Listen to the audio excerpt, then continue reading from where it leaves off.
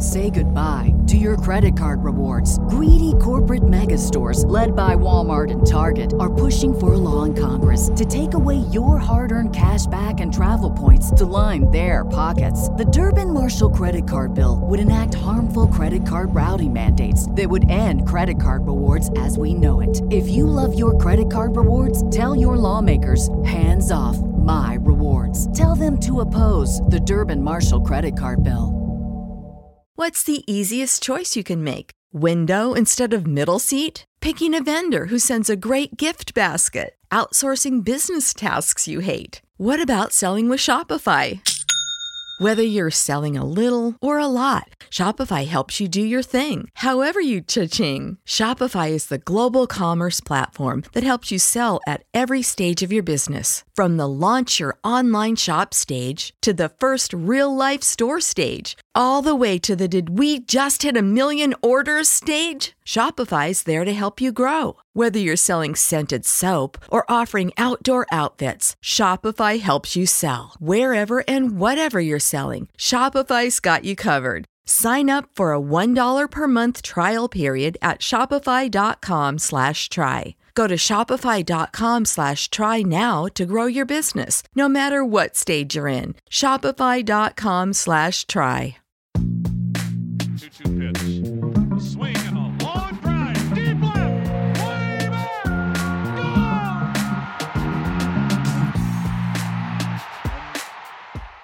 What's up, everybody? Welcome to another Baseball America Prospects podcast. I am Carlos Galazzo, joined again by Kyle Glazer. Yesterday we talked Dodgers. Today we are talking Padres, the top system in baseball. This one's exciting, obviously, the number one system. Kyle, the Padres at the major league level have not exactly had a lot of success lately. They've had losing seasons. I believe 8 of the last 8 years they've had losing seasons at the major league level. But with the number one system, the amount of depth they have in arms, the amount of hitters they have in the high minors ready to kind of make an impact on the major league team, hopefully that'll change for them. It's been a long time coming, but before we talk into some of these players, as usual, just what's the kind of overall breakdown of the Padres system as a whole and their major league situation? I mean, you hit on it. 8 straight losing seasons. That's the second longest active stretch in baseball, behind only the Marlins. On top of that, the Padres internally expected last year to be a year where maybe some things start to turn upward, and instead they went 66-96, which was the worst record of any of those 8 losing seasons. Yeah, the year prior they went 71-91, so that's a 5-game drop. Obviously not the right direction. You're not trending the right direction. So yeah, again, it was their worst record of all those losing seasons. And a lot of the prospects they were counting on kind of, coming up and helping at least get this process started have struggled. The Padres fired their hitting coach yet again after last season. Austin Hedges and Manny Margot, it's still very inconsistent offensively. And I think if you're the Padres, there's a lot of reasons for optimism within this farm system, particularly on the pitching side. But at the same time, if Eric Hosmer and Will Myers don't bounce back, if Hunter Renfroe, Austin Hedges, and Manny Margot don't become the hitters they have a chance to be, it's still hard to see a path to this team, competing for division titles. This team, again, this isn't a squad that's, 1 or 2 pieces away. I mean, yeah, particularly given the division they're playing in, the teams ahead of them. This is a team that's 25 to 30 games back of the first place team every year. 1 or 2 big hit prospects aren't going to be enough. They need the guys at the major league level to start performing better in addition to these prospects hitting. They've been 16 games or more out of first place dating back to 2011. So it's not like they're on the cusp or close. There's significant ground to be made up. And hopefully some of these prospects who are about to make their way into the major leagues kind of form the basis of that. So with that said, just kind of my perspective of this system as someone who didn't do the top 30 like you did, obviously you're intimately familiar with these guys, is we always talk about the Braves and the amount of pitching depth that team has. When I look at this system, especially the top 10, I feel like this is a team that maybe with some of the Braves' graduations is a team that competes with them on the mound. With the pitching depth they have, particularly left-handed pitching, I would struggle to come up with another team that has the amount of impressive left-handed prospects that the Padres have at the moment. Do you think the Padres have overtaken the Braves in terms of pitching depth in the minor league system, or is it still too far off to say that? I think it's hard to say that just because the Braves have a ton of these guys and they've also made their major league debuts or are going to be back in AAA next year. They've proven it at higher levels, held up over 120 innings, proven their stuff plays and their ability to sequence and locate plays against AA, AAA hitters. The Padres have a lot of really promising pitchers, but it's still a lot of guys in the lower minors who in some cases have yet to throw 100 innings in a season. Chris Paddock did get up to AA, but most of the year was in high A after Tommy John and got shut down to 90 innings. Luis Patino, low A, 83 innings. Mackenzie Gore had some blister issues, missed a lot of time, also low A. So I think if you were to say right now which team is uniquely positioned pitching-wise to have the best group of talent ascending to the majors, I still would put the Braves ahead of the Padres. But with graduations and some of these guys maybe making a move into the upper minors next year, I think that could change. So what, in totality, looking at the whole system, what makes the Padres the #1 team? What do you think is, I mean, it's a combination of obviously a lot of good players, but if pitching doesn't get it done, I imagine some of these hitters, you got Fernando Tatis, Luis Urias, Francisco Mejia, all in the top 5, very close to making an impact on the major league. Is that the difference then? A lot of it is the top-level talent is unmatched anywhere in baseball. You look at the top 7 prospects, and I mentioned this in the chat, a lot of these guys are very worthy #1 type prospects in a lot of systems in baseball. You even look at numbers 8 and 9, Logan Allen, a lefty with, a 4-pitch mix who Texas League Pitch of the Year and looked really good in AAA and is probably going to be in the majors at 22.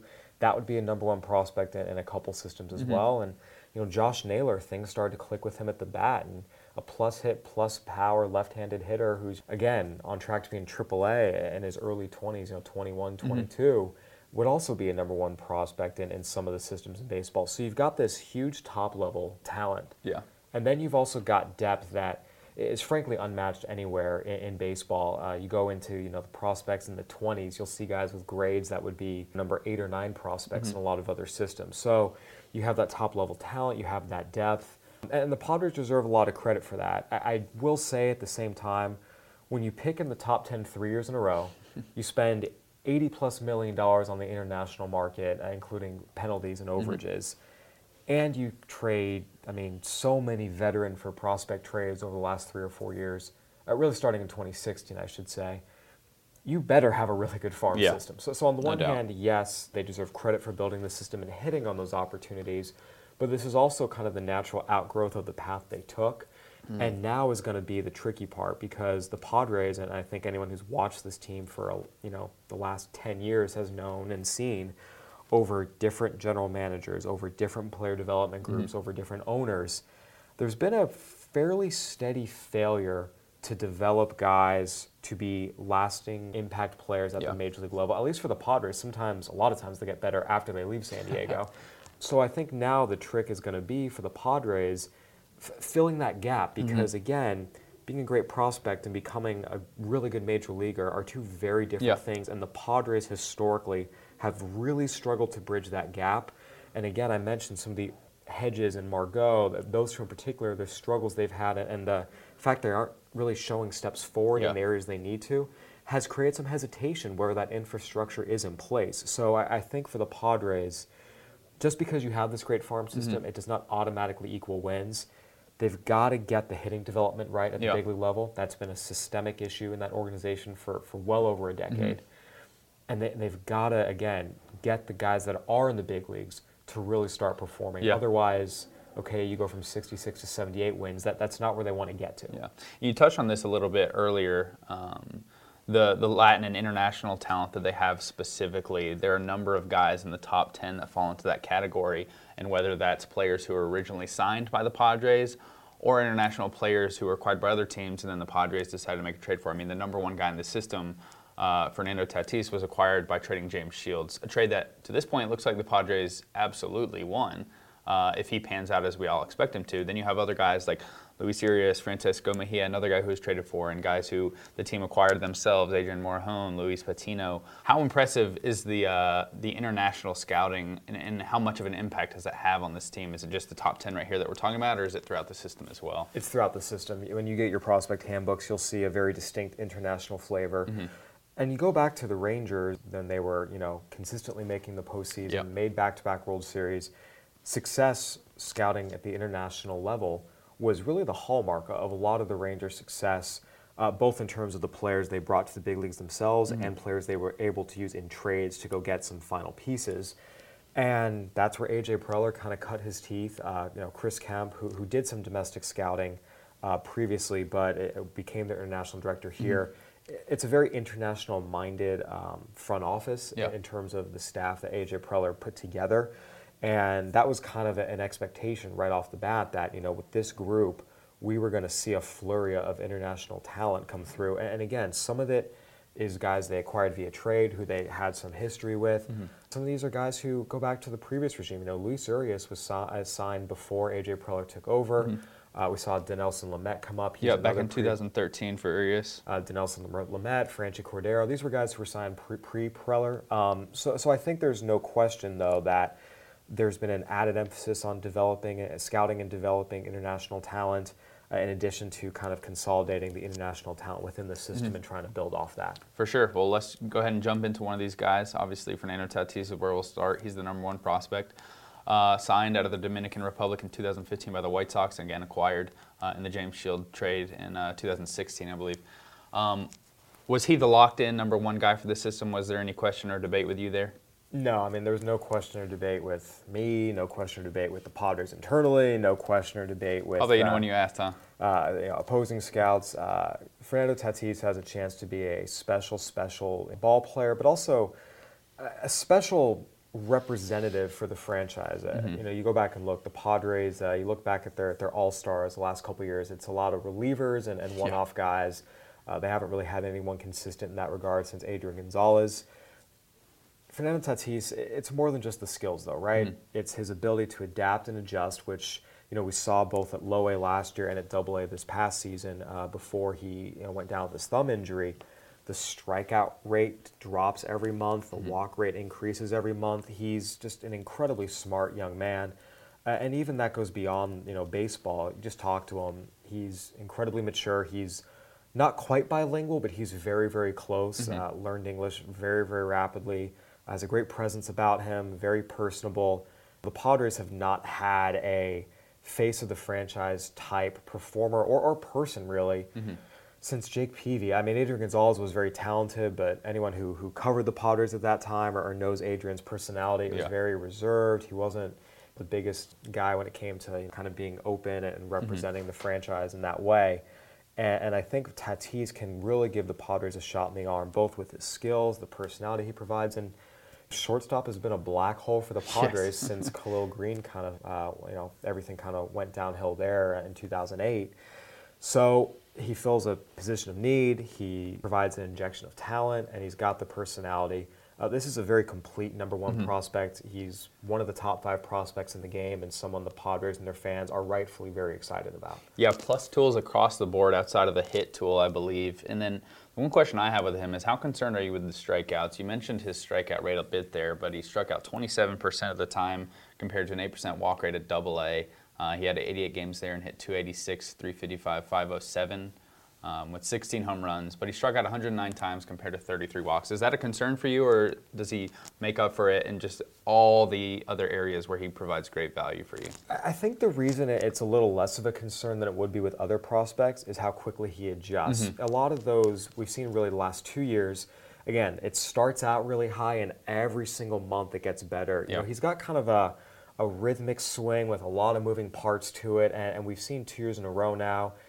Coming out the gate, a couple things aren't where they need to be, whether it's, his head position, his leg kick, just a lot of little things that if they're not perfectly in sync, you can get off balance, off time, and that's all the difference. But he generally self-corrects. He takes instruction well. So I think that the Padres, look, in a perfect world, would you like to see him striking out 20% of the time? Yeah. But again, the fact that he self-corrects, he's been extremely young every level he's played. You see the ability to take instruction, put into effect the things he's being told. I don't think it's something to really, really worry about. I do think it would probably be a situation where Padres fans need to not expect him to come up and light the world on fire his first month in the majors. We've seen he kind of needs an adjustment period. But he'll get there. But he has a chance to debut when he's just 20 years old too, so exactly, that's pretty impressive. Yeah, no, he's a bona fide number one guy in the system, a bona fide top 5 prospect in baseball, and someone Padres fans are and should rightfully be very excited about. Yeah, no doubt. And then at number 2, we go to Mackenzie Gore, left-handed pitcher, the first of their many left-handers drafted out of Whitefield, North Carolina, just a few hours down the road from us here in Durham. The 2017 first overall pick for the Padres, obviously.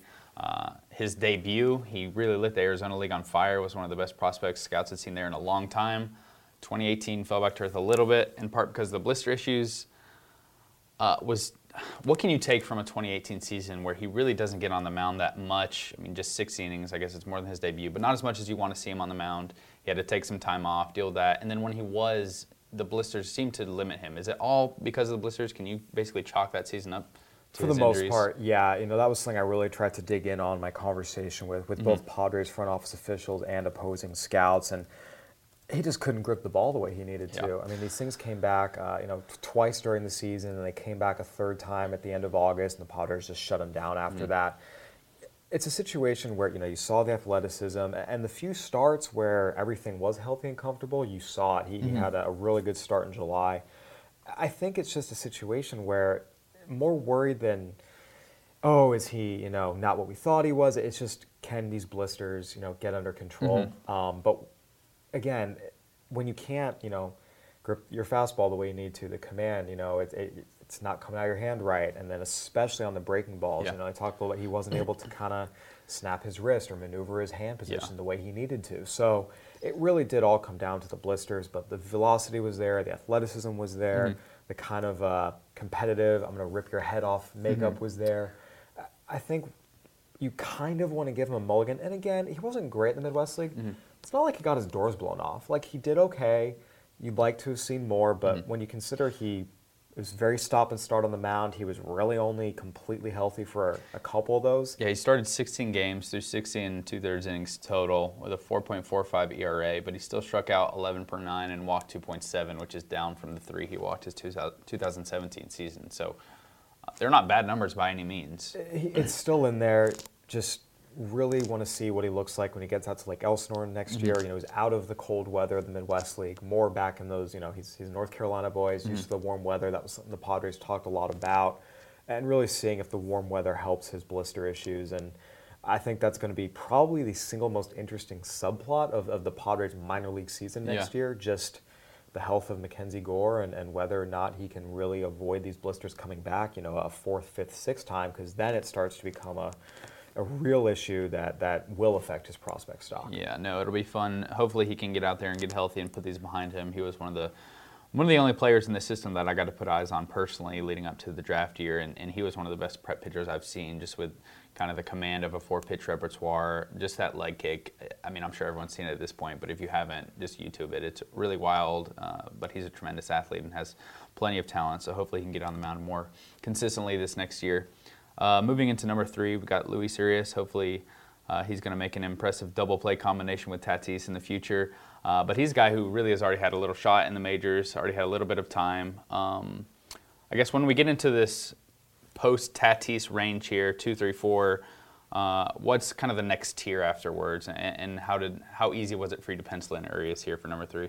It was a conversation between 3, 4, and 5, Urias, Mejia, and Morejon. But ultimately, Luis Urias, those of you who know me, when I first took this job, I'd already been watching Lake Elsinore closely at my previous job. And that was the year Javier Guerra was the number 1 prospect, and Luis Urias is behind him at second base. And I'm watching this team consistently. I'm like, they got the wrong guy. Like, Guerra's not the guy. Urias is the guy. Yeah. Again, just a very gifted hitter, the hand-eye coordination, the ability to just consistently get the barrel to the ball. I think with Luis Urias, again, he was number 3 because, again, the performance is there, middle of the diamond defense is there. He actually got a little bit faster last year, too. He's shown he can ably fill in as kind of a solid average shortstop, facing, again, at that higher level at AAA. I think the number one thing with Luis Urias, and I might be in the minority here, and I still think he's going to have a very good career. I was actually a little bit higher on him 2 years ago than I am now, which might seem counterintuitive because I ranked him higher this year.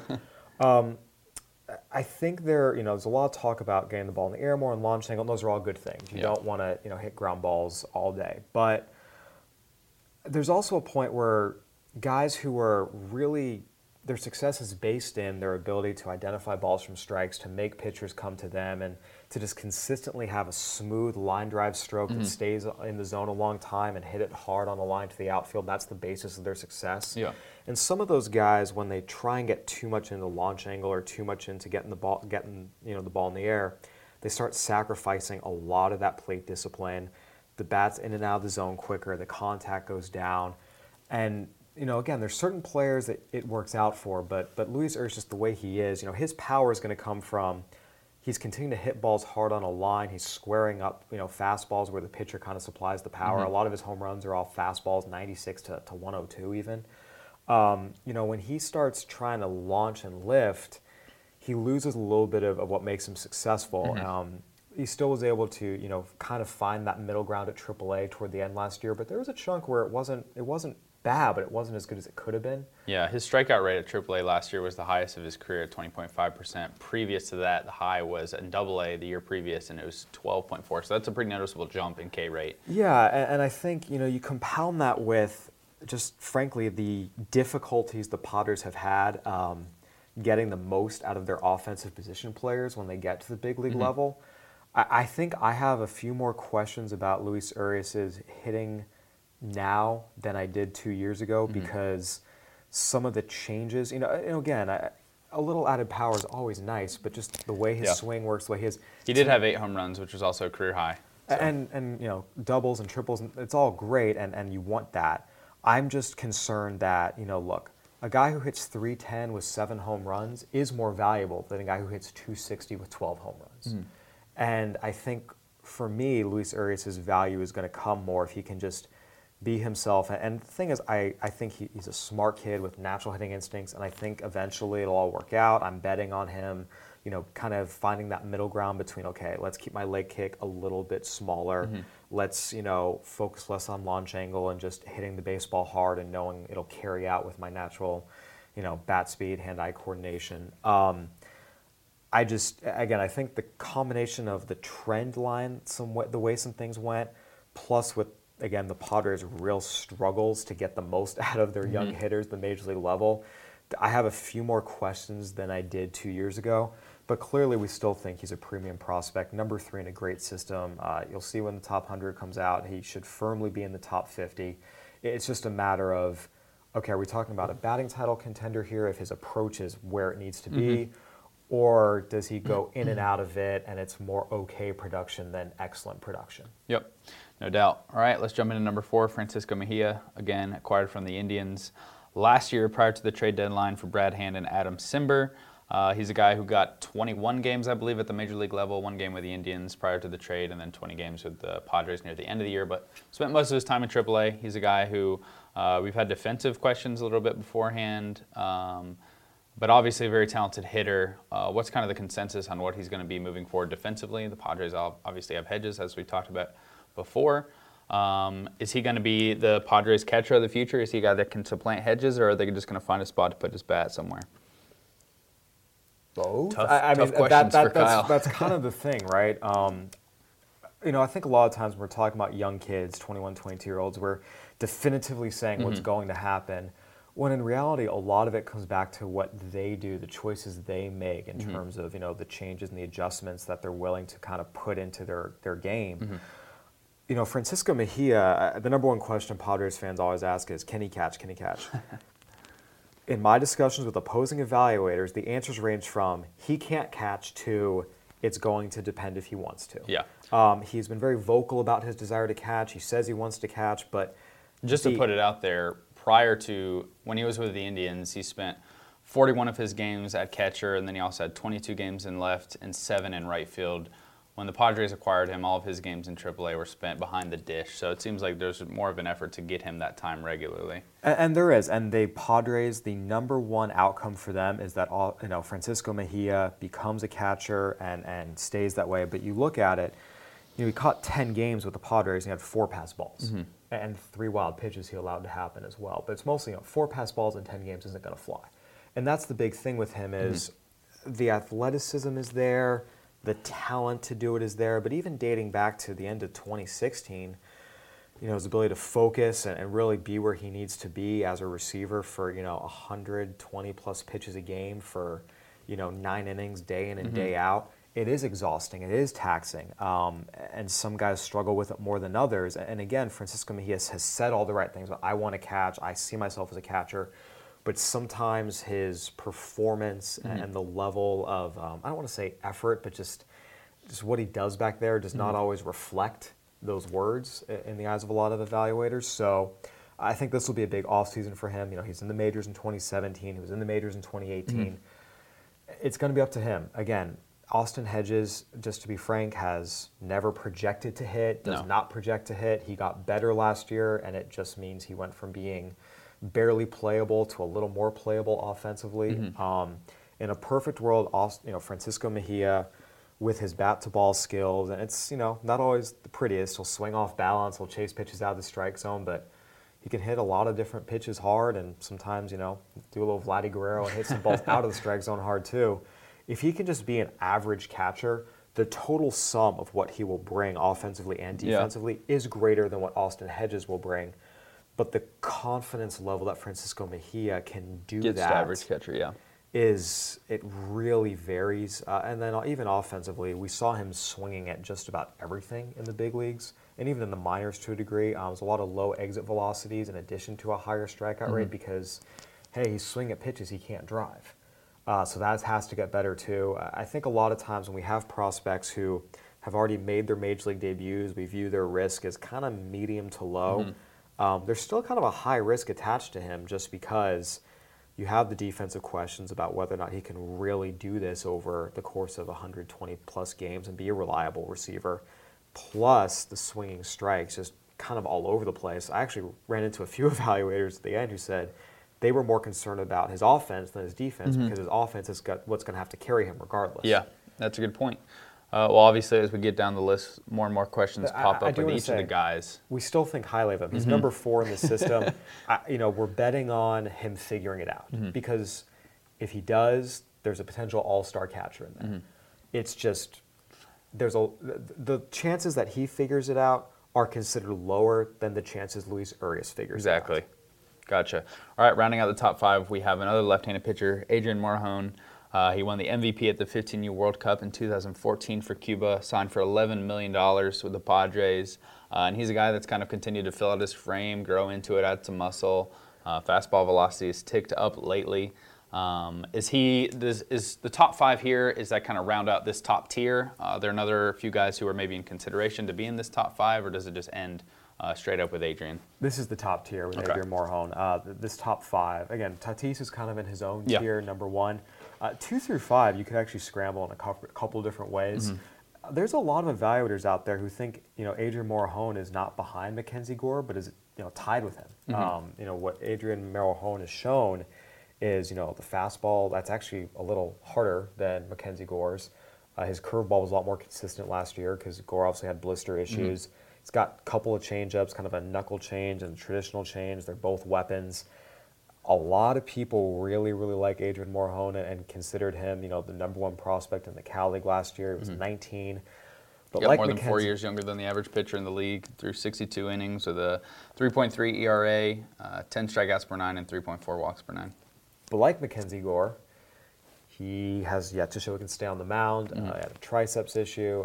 There's been a couple of health issues, even dating back to his days in Cuba. There were questions about his durability, and great stuff is great stuff, but you got to be on the mound to use it. And I think the fact that Morejon was shut down all the second half last year, and the Padres said they were just being cautious. Again, this is a teenager. He's still building up. He's grown into his body a little bit, so it's still figuring some things out there. But, just the pure talent is such that, again, you could easily argue him as a top 40 or 50 prospect in baseball, just like Mackenzie Gore is, and very close to one another. But he's going to have to show he can stay on the mound, and I think as long as he does that, we'll continue to see his stock rise. But again, we all know with pitchers, if you have 5 of them, maybe one of them will be a big league starter. That's Exactly. just the way this works. So we'll find out which one of these guys it is. But he's shown the talent to justify being ranked this high. And at the end of the day, we're going to bet on the talent. Yeah, and then speaking of pitchers and just the unlikelihood that they actually all reach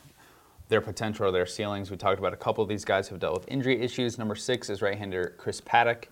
After the Padres traded for him from the Marlins a few years ago, he had Tommy John surgery, but he had a very impressive comeback from that this year.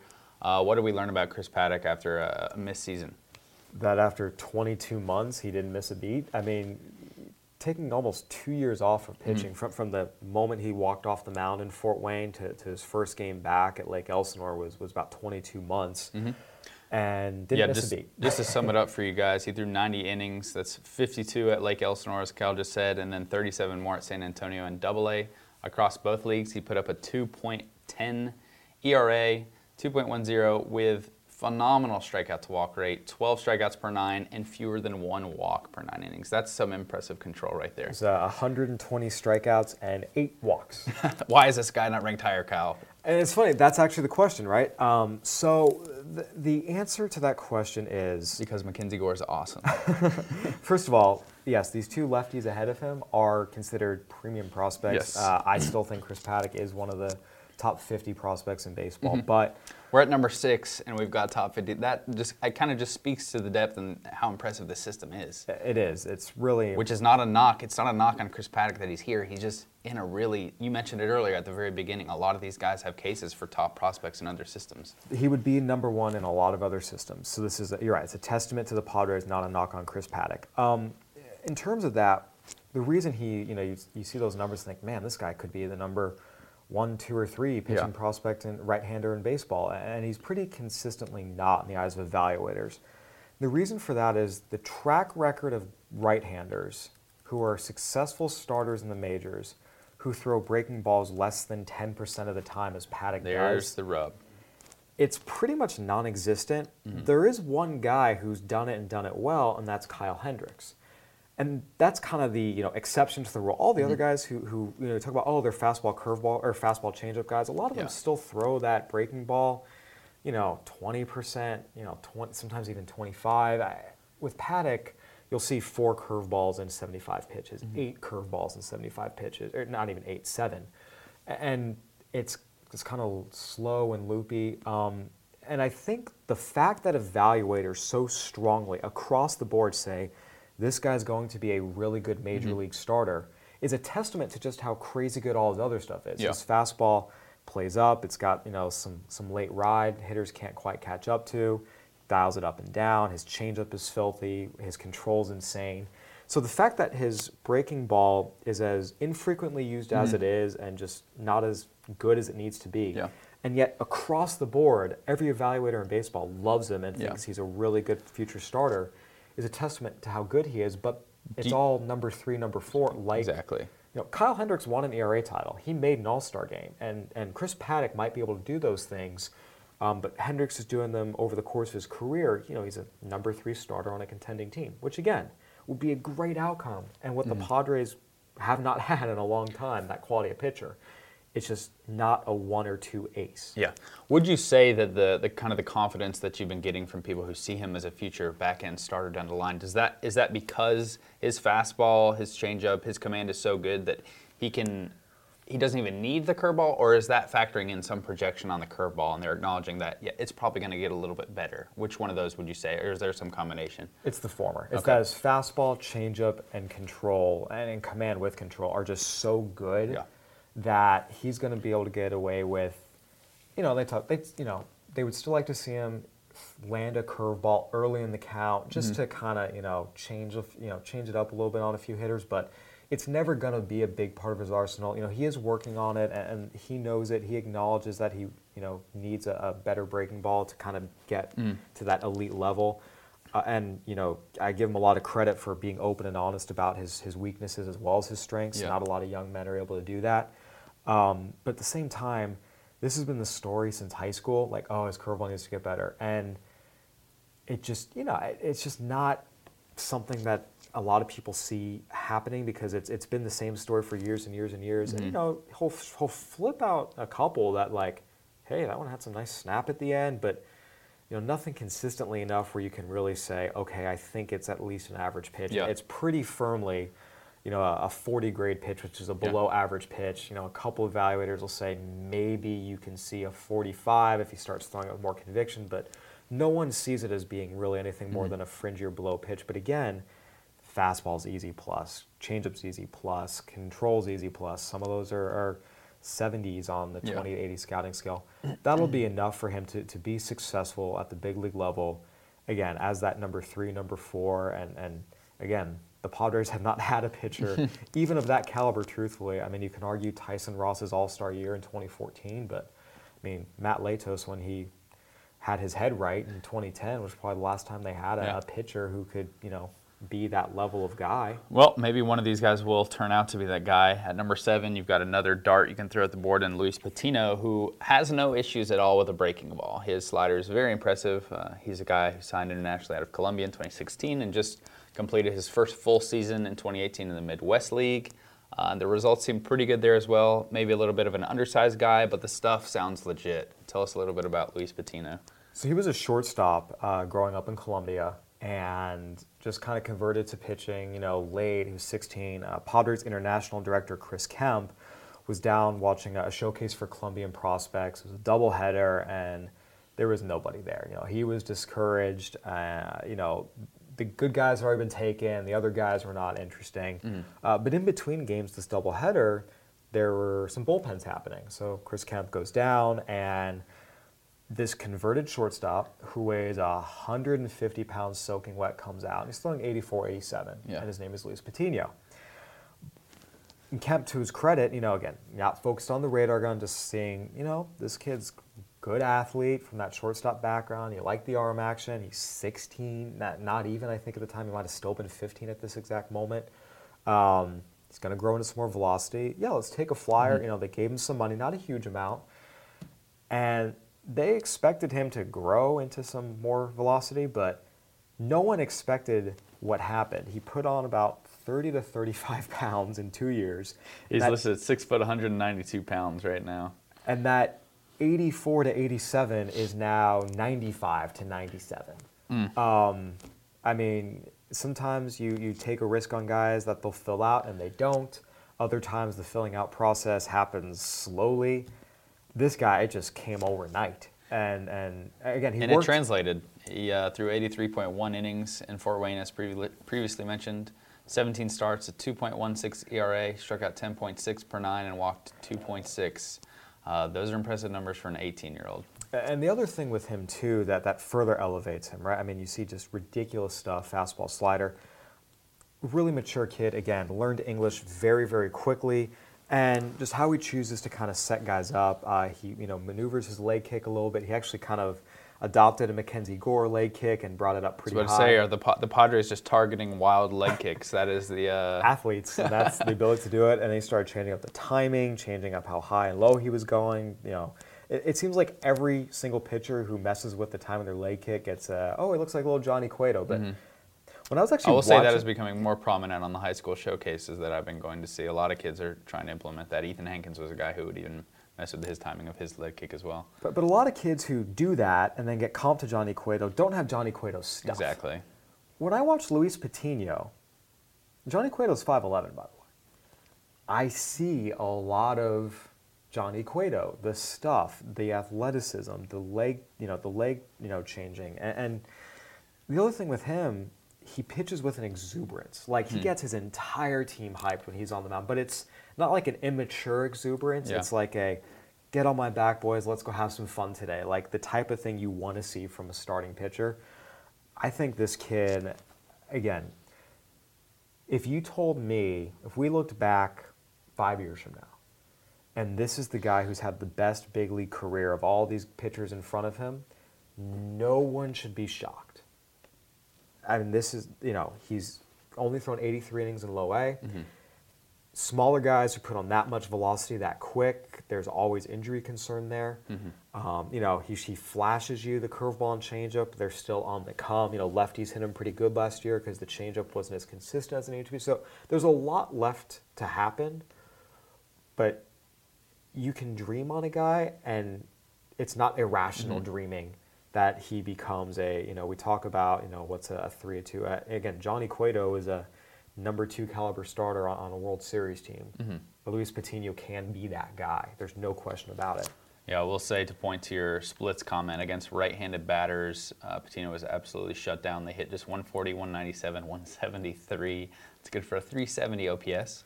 And versus left-handed batters, and a decent sample, hit 345, 421, 457 with the only home run that he gave up last year. So that'll be worth watching moving forward, but I don't know if it's worth getting too crazy concerned over until we kind of see it over a longer period of time. So we'll see. And that's the kicker, right? As incredible as this looked, and you're bullish on him, I'm bullish on him, it was 83 innings in low A. There's a long way to go before, again, I talked about it's not irrational to see Johnny Cueto 5 years down the road, but that's still in the context of low A pitching prospects. Yeah. Like, these guys are so volatile that get excited, but, don't start making plans for him to be, Rookie of the Year 2023. Like, let him grow, let him develop, let him be him, and we'll see what the final product looks like in 2-3 years. Yeah, no doubt. Well, it seems like 1 through 7 of the Padres is just different, a whole different animal from the guys following that. And correct me if I'm wrong, but it seems like 8 through 10 is a drop-off from Luis Patino. Not to say that these are bad prospects by any means, but do you think that's fair? And who of the Logan Allen, Josh Naylor, Cal Quantrill really sticks out to you, or do you want to touch on? I know we've spent a little bit more time on the Padres system, but as the top system in the league, I think that's fair. Yeah, so I think you can say there is a drop-off, and that 1 to 7 are all guys who are probably top 50 prospects in baseball or close. That's wild. It is pretty wild. But don't quote me on this, Padres fans. The top 100 has been out yet. That's my opinion. My other colleagues might feel differently. But soon we'll have that solidified. But for now, just get optimistic if you want, Padres fans. And you have my permission to go attack Kyle on Twitter if he's wrong. So, whereas Logan Allen and Josh Naylor are not seen in the top 50 range, but they are still seen pretty safely in the top 100 guys. And that would, again, make them, still number 1 prospects in a good, couple systems in baseball, especially ones toward the bottom. I talk about no one should be shocked if Luis Patino has a better career than all these guys ahead of him. No one should be shocked if Logan Allen does. It's not like, big velo. It's 90 to 93. He's averaged 91. That's who he is. That's what he's averaged the last 3 years. But comes right after hitters. He, aggressive, attacks them, no fear. Actually has a 4-pitch mix, which none of these other guys really have yet. Mackenzie Gore, you can dream on it, but it's not there yet. Yeah. Allen. I'm optimistic personally about Mackenzie Gore. I think if he can figure out the blister issue, I think he'll be fine. But and most like people do. You need to see it. And Logan Allen just won the Texas League Pitcher of the Year last year in AA as a 21-year-old. Went up to AAA El Paso, which is a very difficult place to pitch. More than held his own. Again, there's a very real chance, all these other guys, A-ball or third pitch development, just something, doesn't work out. And this is the guy who ends up having the most stable, steady career of all of them. That should not shock anyone if that's the outcome. Obviously, it's not what we're predicting, but it would not be a crazy outcome. Yeah, 5 starts in the PCL, as you just mentioned, with a 1.63 ERA. The ERA was actually lower than it was in the Texas League, which is surprising when anyone goes to the PCL. 8.5 strikeouts per 9 and 4.2. Over the course of the whole season, that's 9.1 strikeouts per 9 and 3.1 walks per 9. So 148 innings, very solid numbers in challenging places to pitch. That's impressive for Logan Allen. Yeah, again, really, really fine young pitcher. There's obviously always things to kind of correct or fix, but he's the guy of all these other pitching prospects you can get jazzed about. He's the one who will be in the majors this year, first at least, and the one that I expect to, not that there's ever not a learning curve, but I think he's the one that I would anticipate adapting quickest just because he has the 4 different pitches. He really improved his durability. He completed 6 innings and I believe 16 of his 19 starts last year. He's the guy for whom the learning curve is going to be shortest, just in terms of his durability, his level of performance, the mix he has. I expect him to be a solid part of the Padres 2019 and likely their 2020 rotations as well. Well, awesome. Unless you have anything to say about Josh Naylor and Cal Quantrill, I'm sure people have had some time to ask you questions about those two guys in previous chats and on Twitter and wherever. Is there any guy in the 11 through 30 range who sticks out to you as a sleeper, a guy who could jump up with an improved season, a few adjustments? You got some 2018 draft guys in there, and Ryan Weathers, Xavier Edwards, and that kind of 10 to 25 range. I won't spoil it for you. You got to go order a prospect handbook if you want the specific order for these guys, and of course the full reports. But who sticks out to you outside of this top 10 range? And you can't say all 11. of the above. I mean, that's what's so impressive about this group, right? Josh Naylor was a pretty secure number 9, just what he showed, hitting as he did in San Antonio, which is not a hitter-friendly park at all. There was a lot of debate at 10. I ultimately went Quantrill because there's 3 pitches there. The other guys, there's 2 pitches or there's an injury. But I mean, that's the beauty of this system, right? You go all the way down to the 20s. It's guys who would be top 10 in a lot of other systems. Xavier Edwards is probably the guy that got a lot of people internally within the Padres organization very, very excited. He was the 38th overall pick this year, and he really would have gone higher except for the fact he's listed at 5'10", 155, and that is a very generous listing, having stood next to him at that Padres Futures game. I would be surprised if he actually was. I think it's probably closer to 5'7". Yeah, he's very small. He's very fast. He's got really good hand-eye coordination. Very athletic. Very savvy so he's an too. exciting It's not just it's tools. Like he's a fun player to watch. He is. It's electric. The hands, the speed, the footwork. Yeah. How about this? 346, 453, 409 between the Arizona League and Tri-City and Low A. He stole 22 bases and was caught just once. Walked 31 times and struck out 25 times. So those numbers are extremely impressive for a high school kid in his first taste of pro ball, getting outside of rookie ball. Yeah. That's an 18-year-old. That's phenomenal. I mean, in the draft class, he had one of the more polished hit tools. As a switch hitter, he had near top of the scale speed. So he's got a lot of things to be excited about. I'm glad you pointed him out. Yeah, this is someone that I think very realistically could be in the top 10 this time next year. Again, just go out and show how it all works against full season competition. But there's nothing in Xavier Edwards' game, right? You can say, I'm really worried about this. Maybe power. Maybe power. Critical of him. But again, I think even if he is that, high contact, old school leadoff type who can play in the middle of the diamond. Yeah. He doesn't need power to be valuable, but if you're going to critique it, I guess you could go. And that's where, we'll see how it develops. We've seen smaller, shorter guys who consistently hit the baseball hard. The ball travels a long way at the major league level now.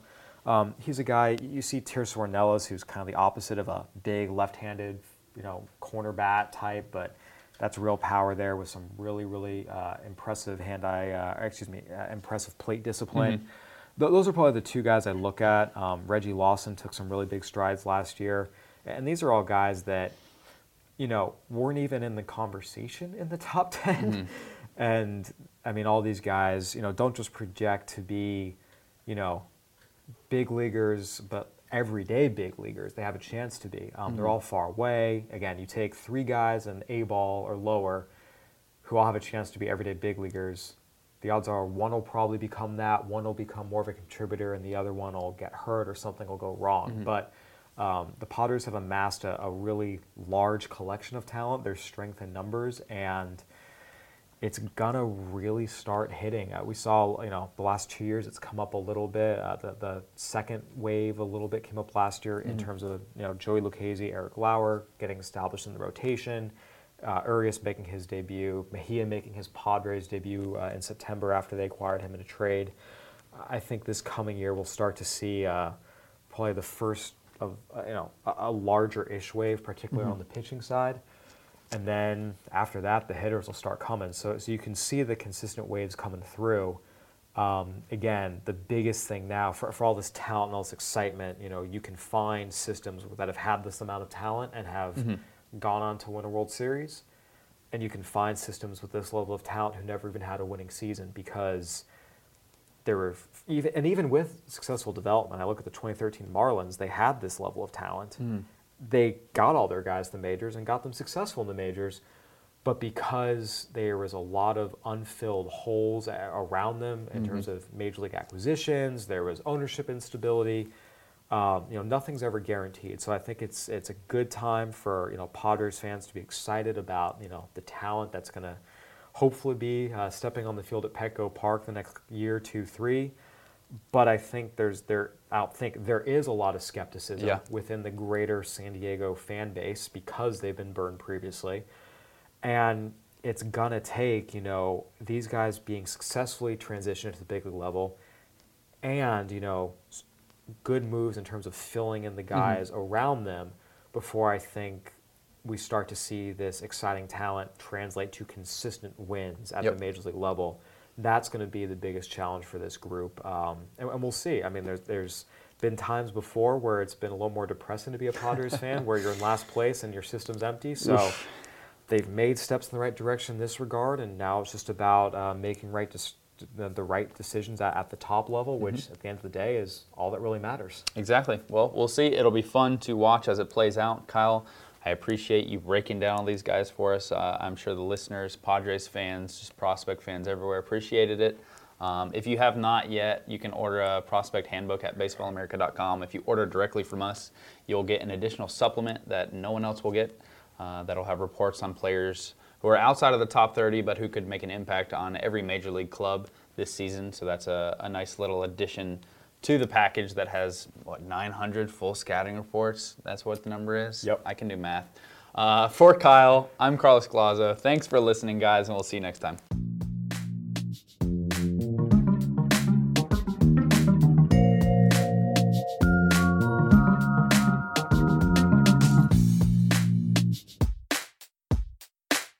Say goodbye to your credit card rewards. Greedy corporate mega stores, led by Walmart and Target, are pushing for a law in Congress to take away your hard-earned cash back and travel points to line their pockets. The Durbin-Marshall credit card bill would enact harmful credit card routing mandates that would end credit card rewards as we know it. If you love your credit card rewards, tell your lawmakers, hands off my rewards. Tell them to oppose the Durbin-Marshall credit card bill.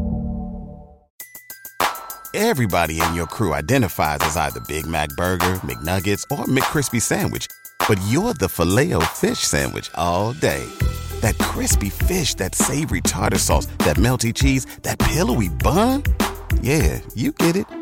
Every time. And if you love the Filet-O-Fish, right now you can catch two of the classics you love for just $6. Limited time only. Price and participation may vary. Cannot be combined with any other offer. Single item at regular price. Ba-da-ba-ba-ba.